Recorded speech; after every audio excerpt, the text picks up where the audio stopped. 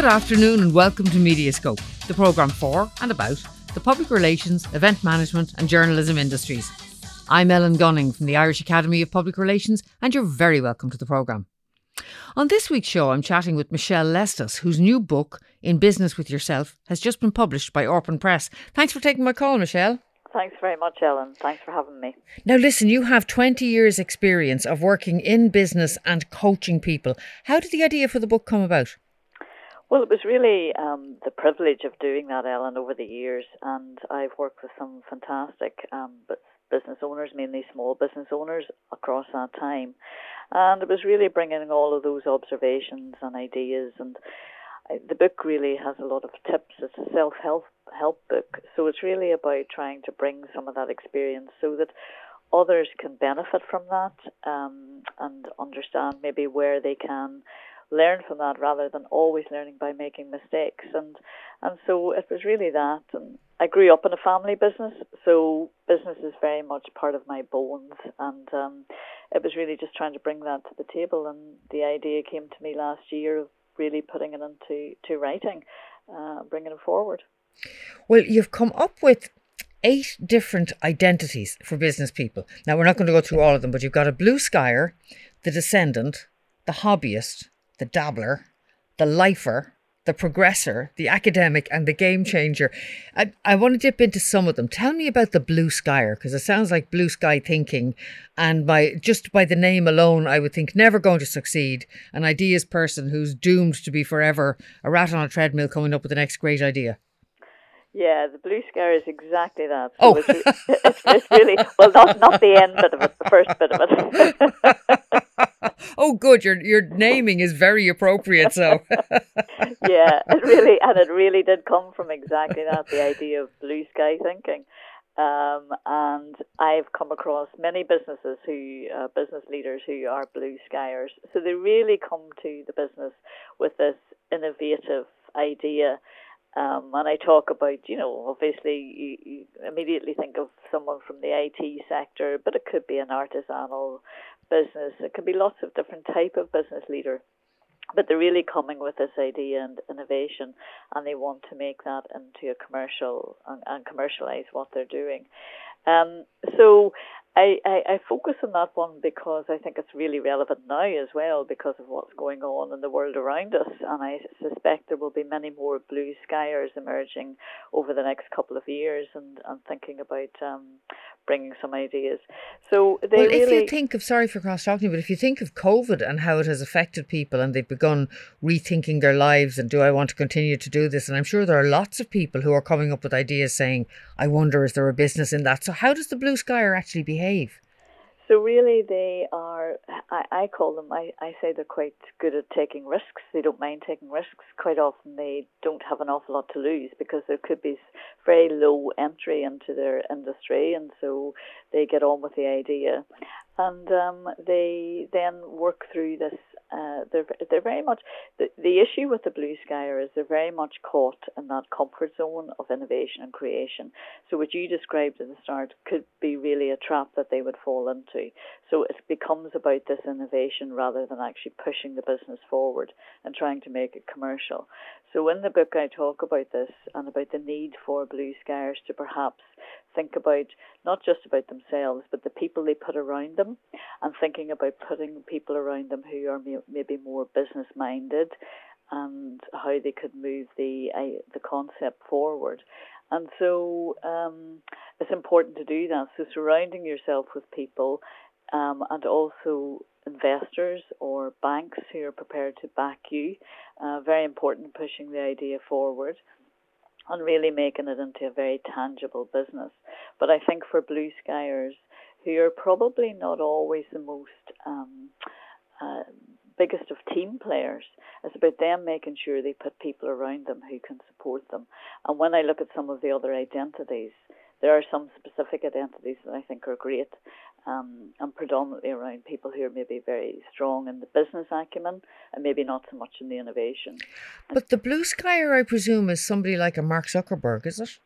Yeah, very much so. And I think when he started out, it was very much he had, as you know, he probably had lots of issues in the very beginning and lots of obstacles to overcome, and lots of people to convince that actually his idea had some traction. And that's another issue in terms of perseverance for Blue Skiers. And the other prime example would be the likes of Dyson, who took 15 years and 15 prototypes, I think, before he actually got to the point where he had something ready for market. So a Blue Skier quite often needs an awful lot of tenacity, and you need to convince other people that your idea is actually worth backing and supporting. And they need to take time to do that and not just be all about the creation. It's a really interesting one because I'm assuming that their leadership skills aren't great, and that might be a real jump into the dark. But I assume that they're so focused on like 15 years with Dyson to actually build a product that he could bring to market. It would be very hard to follow somebody like that for 15 years, wouldn't it? Yeah, I think, and I think they do, and I talk a little bit about that sort of functional leadership. So Blue Skiers are not the best at thinking about the sort of the finance and the production side of it, or indeed even the planning and coordinating. It's not really their forte. And are they inclined to be poor people, if you know what I mean? Do they focus on themselves rather than the people around them? In the beginning, they do, and I think that's where many of them, when you introduced it at the start, I think that's where many fall down. If they don't put that team around them, it's going to be a very hard uphill struggle. So it's all about Blue Skiers realising that they have to reach out and reaching out to the right type of people that can actually push them forward. Well, I'm going to move you through The Descendant because I think we're all familiar with companies where somebody has actually inherited a company from their parent and they take over working within that business. The hobbyist, I presume, is somebody who is, what's the word that I keep coming across last year? A mompreneur, or somebody who wants to make money on the side but isn't necessarily an entrepreneur, doesn't really want to build a business and grow it and dominate the world. They're just happy to make a few bob. And the dabbler, I presume, is somebody with just time on their hands who dabbles. The lifer was really of interest to me. Tell me about the lifer. Yeah, the lifer is a very interesting identity. So for the lifer, I suppose, for them and for that business person, and many of you will recognise this, it's about the business. It doesn't really matter what that business is. A lifer is just very passionate about being in business. And that's something that many would sort of think, well, that happens at a very young age, and it can do. And I give the example of the likes of Sir Alan Sugar, who started out really early dabbling, and I think he bought mops, floor mops, and he bought them for 50p and sold them to his neighbours for £1. And that's your sort of typical idea of what a lifer is. And he went on then to do lots of different things in different types of business. But a lifer can also come to the table later on in life. But what you tend to find is they're very entrepreneurial in their career. So you would find that a lifer tends to jump around jobs quite a bit. They get fairly dissatisfied. They're not brilliant at taking direction from others. And so at whatever point they join the spectrum, at whatever age they are, but they're all about the business, and it really doesn't matter. And they can try lots of different things until eventually, hopefully, they succeed in what they're doing. So they have a commercial nose from early on and a desire to kind of work for themselves or to lead others. Are they good leaders? Are they good business people? Yeah, I think they and I talk in the book about, and I have many examples of how they almost mould into that type of working. They realise that it's not just about them and that they need to build teams, and they can become very strong, actually, team leaders and team builders, and they can be very engaging, but it tends to be over time. It's not something that tends to be instant. So when they start out and they're in that very quick growth phase of the business, they're sort of grappling with that. But most lifers that I have met over time and are successful have learned to be very much about leading a team and getting the business up and establishing the business and getting it to grow. And just while you mentioned Alan Sugar as an example of that, do they get Do they get tired? Do they get blasé about running a business? I've often looked at some of these key, not necessarily Alan Sugar, but some of these really big, well-known leaders, and they kind of look like they hit a point where they've made loads of money and they've achieved a lot, and now it's almost boring that they're involved in so many different businesses and they know how it's all done, and it's like there's nothing to get up for in the morning. Yeah, I would totally agree with that. I think there comes a point for many lifers when they have been there and done it so much and got the T-shirt so much that they're just at a point when they think, okay, I've had enough of this. And quite often that tends to happen, or where I've seen it happen, is whenever their business is up at that sort of established level and it's doing well and it's generating a good income, they get a bit bored, and then their choices are either, okay, they need to reinvent something in the business, whether it's the product or service or the business, how it operates. And when they get into that sort of thinking about reinventing, they just hit this brick wall and they go, this isn't for me. Again, doing this again, I want to either bring someone else on to do that and bring somebody up through the ranks to do it, or I just need to step out. And then what you tend to find is lifers can then become a bit of a dabbler because they tend to go back and support others. And do they actually enjoy it? Because the impression I get from a distance is that they're a bit bored by it. They're a bit lost. Once they've achieved whatever it was they set out to achieve, they sort of spend the rest of their life being a bit lost, looking for the same magic again. Yeah, I think they really enjoy the challenge. Lifers really enjoy the challenge. And as long as they're having that challenge, and of course, business isn't a smooth journey. So, quite often in their own businesses, they're either expanding or they're dealing with economic downturns or they're dealing with lots of different things. So I think as long as they're being challenged, they don't get bored. But once those challenges get sorted and the solutions come into play and there's not really much more looking as if it needs their skills and expertise, then that becomes a bit of an issue. It's interesting. They sound like the equivalent of high maintenance in the business zone. Let me take a quick commercial break here and I'll be back to you right after this. You're listening to the Mediascope Show with Ellen Gunning on 103.2 Dublin City FM. Welcome back. I'm chatting with Michelle Lestas, the author of a new book called In Business with Yourself. And we're sort of dipping into some of the personality types or identities that she's identified for people who run business. The third one I wanted to talk to you about, Michelle, because I was just curious about it, is the game changer. And this, again, from a distance to me, sounds like somebody who says, do you know what? This is the equivalent of that industry needs a right good kick up the ass and I'm the person to do it. Right? Wrong?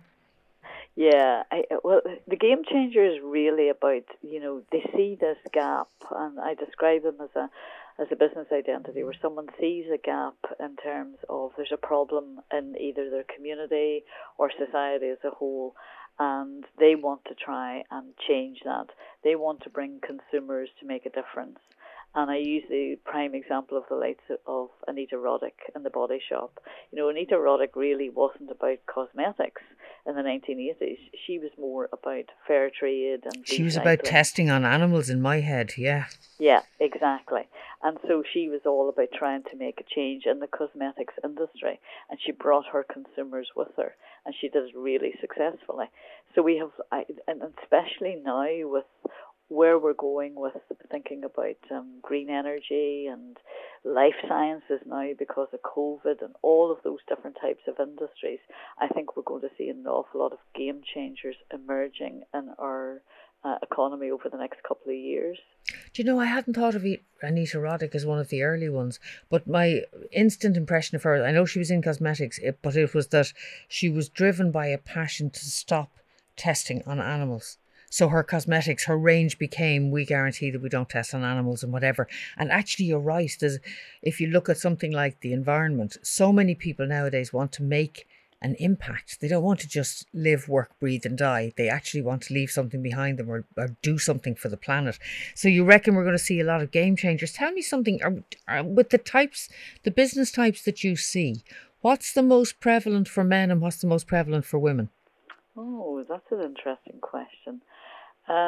I probably would, if I had to make a sort of an educated guess on it, I would say that the hobbyist is quite prevalent among women. And because quite often, in many ways, and even in today's world, it can suit. It can be something that you can do alongside of other commitments that you might have.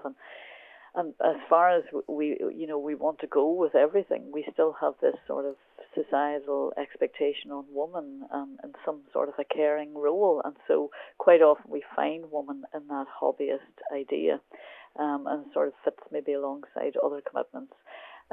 Okay, and the most prevalent one for men? For men, I would say probably we're looking at the blue skier is probably, I think, more male-dominated than female.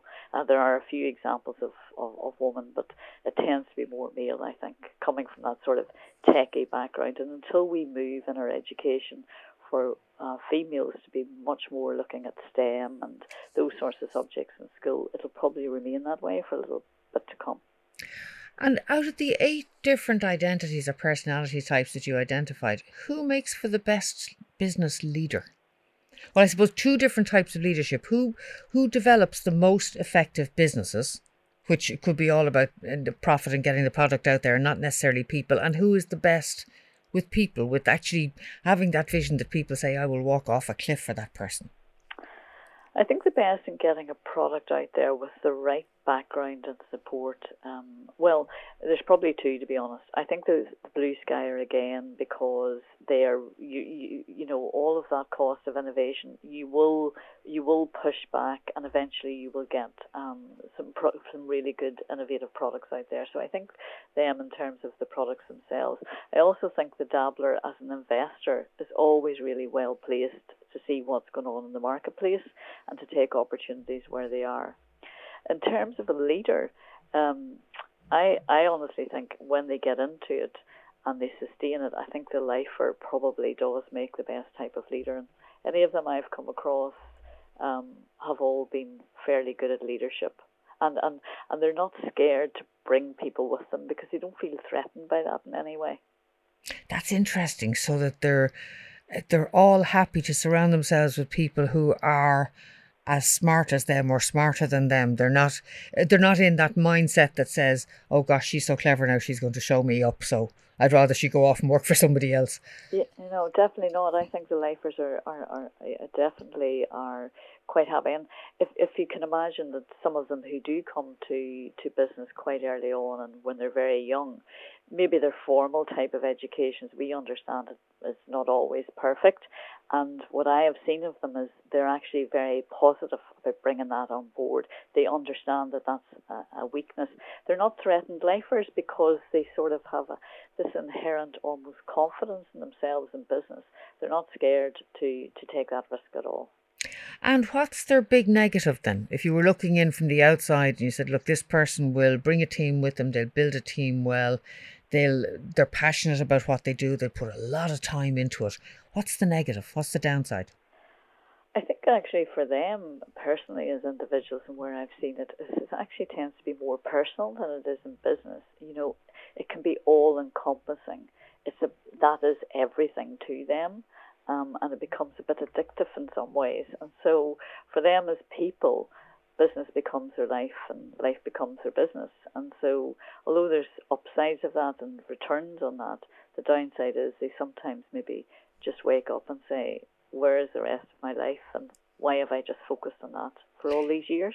And does that happen to the blue skier as well, who's been sort of concentrating so much on developing this new product? Do they do the same thing and sort of come up for air and think, where did the last 15, 20 years go to? I've missed something? I think because the blue skier is a bit more dynamic in what they do, you quite often find, well, there are of course the exceptions like Microsoft and Bill Gates and people like that. But generally with blue skiers, they tend to they're at that for a while and then they move on to the next invention. I think the thing that has kept the likes of Bill Gates going has been the reinvention within the business. But quite often that's not the case. So the blue skier tends to move on a little bit and so I think they socialize more, I think, with their team, and it's a much more sort of camaraderie in their team because they come from a very innovative angle, and so they're surrounding themselves by people who are quite innovative too. They're really interesting mix because you can actually see the personality types almost fall into different silos. Everything that you're saying makes a huge amount of sense. What about the kind of decisions they make? How does their leadership identity affect their ability to take decisions or the way in which they take decisions? Who are the kind of slow, thoughtful, clever, I make the right decision? Who's too slow? Who's too quick to jump? Yeah, one of the ones I think that is interesting in this is the progressor. I talk about the progressor, the person who's maybe had a career in design, or they've worked for a company, a design company or a recruitment company or someone like that, and then they go out into business on their own to run their own business in that industry, or beauticians or hairdressers. They're all sort of in that category. So they move out and they create, I suppose, a lifestyle for themselves by running this business. Freelancers would be another example of that. Someone who's maybe worked in a company and gone out and done, and now working as a solo self-trader. And so they tend to, although they know their industry very well, they tend to sort of keep that same mindset. And so moving and changing and being innovative and taking risk is not the most comfortable for them. They like the lifestyle, and they like to have that security. So I think for them, they can be reasonably slow to move forward. And for many, they just want to keep the status quo. They want a lifestyle business, and that's it. And there's nothing wrong with that. I think sometimes... But they're low-risk people. They're low risk. And that determines how they make their decisions. Who's the solid person in the middle that if you were putting money into out of those 8 personalities, which personality type or identity would you put money into? I'm imagining it's the lifer, but I could be wrong. Well, yes, the lifer is a very obvious one. The other one that does raise its head is the descendant in the family business, because they tend to have reasonably strong, if they're surviving into the second generation, at least they're reasonably strong. But the problem with the descendant is it's hard to put money in there because they're family businesses and they're very tight-knit, and so they're not really attractive to those from the outside. Yeah, and the chances are they're pretty much controlled by the family as well, so it's hard to have any influence as an investor into it. Yeah. And which is the type then? So if the lifer is the kind of the two, the person you would put money into, who's the one that you think, if you had high risk money, that they'll jump off a cliff, but I'm not so sure. I'd want to have a big parachute and be comfortable that I could lose that money and not think about it. Who's the one that you'd go with, who might actually possibly give you the biggest return, but might also give you a nervous breakdown on the way? Yeah, I think the game changer is a good one for that, especially with where we're going in the economy now over the next few years. If I was looking at it, those that are being altruistic about their society and looking at how they can improve society and bring consumers with them, I think the game changer going forward is a really good one to look at. I would put some money in there for definite. And lastly, I also think the academics. I talk about academics because they're coming out from universities. They have a lot of product knowledge. Actually, the academic is an interesting space because you're getting lots of these industry spin-outs now from universities for people who were very clever, who were studying for PhDs or whatever. And you've academics now working with them saying, this could become a business. Let's build it out a bit. Tell me a little bit more about the academic.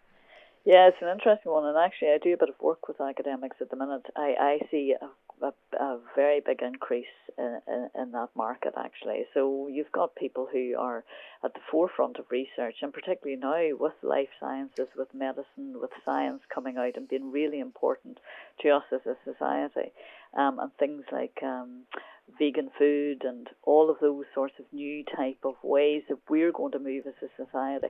These guys are at the forefront of research, and then if you build that with business acumen and you match up some of those identities like a lifer or a dabbler with that academic, you've got a real recipe for making a cake. If you were looking in from the outside for the next 20 years or so, where do you see the real growth coming from? So you have a lot of people who are very dissatisfied with their lives, who are looking to change. You may have some who are in the kind of progressor zone that I'm not going to continue to work for that person anymore, but I may freelance back into that industry, so I'm not making a huge change. You've some who have the dream and aren't sure, will they actually develop it as a business? Will it work? Should I put money into it? Where do you see the future going? Because you're going to have an awful lot of movement in the next 10 to 15 years. For sure. And the thing is, I think over the last 12 months, our economy has changed and moved the equivalent of what I would think is at least 10 years. Mm-hmm. We've all had to grapple with this really exponential change in our economy. And so, working with businesses now who think that they could run their business today the way they did 12 months ago, it's just, it's just not there. So I really think in terms of going forward, I definitely think the academics, the game changers, the dabblers who will invest, the blue skiers who will create, they are really important players in our economy across the industries and pharmaceuticals. There's so many that are going to emerge now and become the kingpins.